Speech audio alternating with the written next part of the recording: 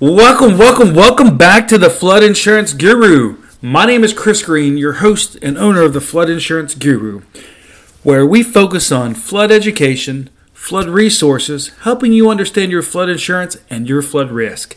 Today, we're going to be talking about living expenses a little bit. So stay tuned.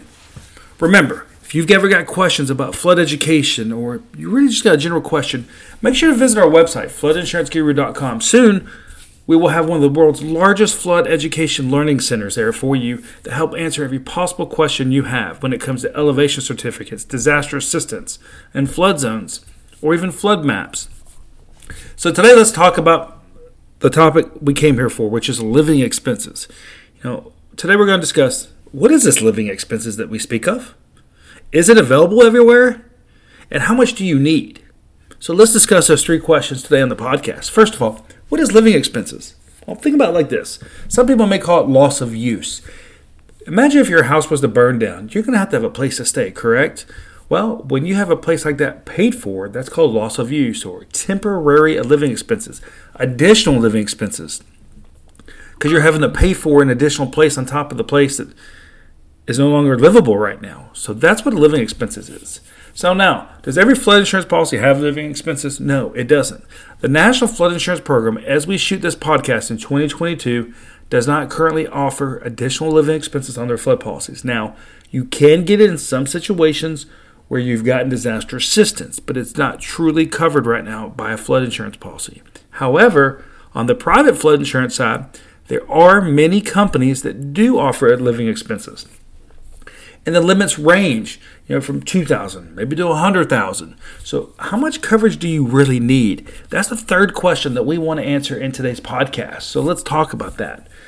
So let's say that the average rent in your area is $1,000 a month. That's probably a joke in most areas, but let's just use that number to make it easy. Generally, a lot of these places can take 6 months to 12 months to repair. So it's a good idea that you have at least 12 months of living expenses available. So that might mean that you've got at least $12,000 of additional living expenses on your flood insurance policy. Now, generally, we recommend a lot more than that, usually in the $30,000 to $40,000 to $50,000 range, because when you're talking about the living expenses, you're also talking about maybe additional utilities there and everything. So those things can add up. So when it comes to additional living expenses, at a minimum, though, you want 12 months of coverage there, because it could take a while, especially if we're going through the supply chain issue right now, with it being delayed in getting supplies. It's taking longer to get repairs done, which can have a big impact on additional living expenses. So that's what we wanted to talk about today on the podcast. What is it, living expenses? Does every flood insurance policy cover it? And how much do you really need? So remember, if you've got flood insurance questions, if you've got questions about disaster assistance, what your disaster assistance may cover, what is your real flood risk, then make sure to visit our website, floodinsuranceguru.com. You can also visit our YouTube channel, Flood Insurance Guru, where we do our daily flood education videos on top of this podcast and also our daily flood education blog.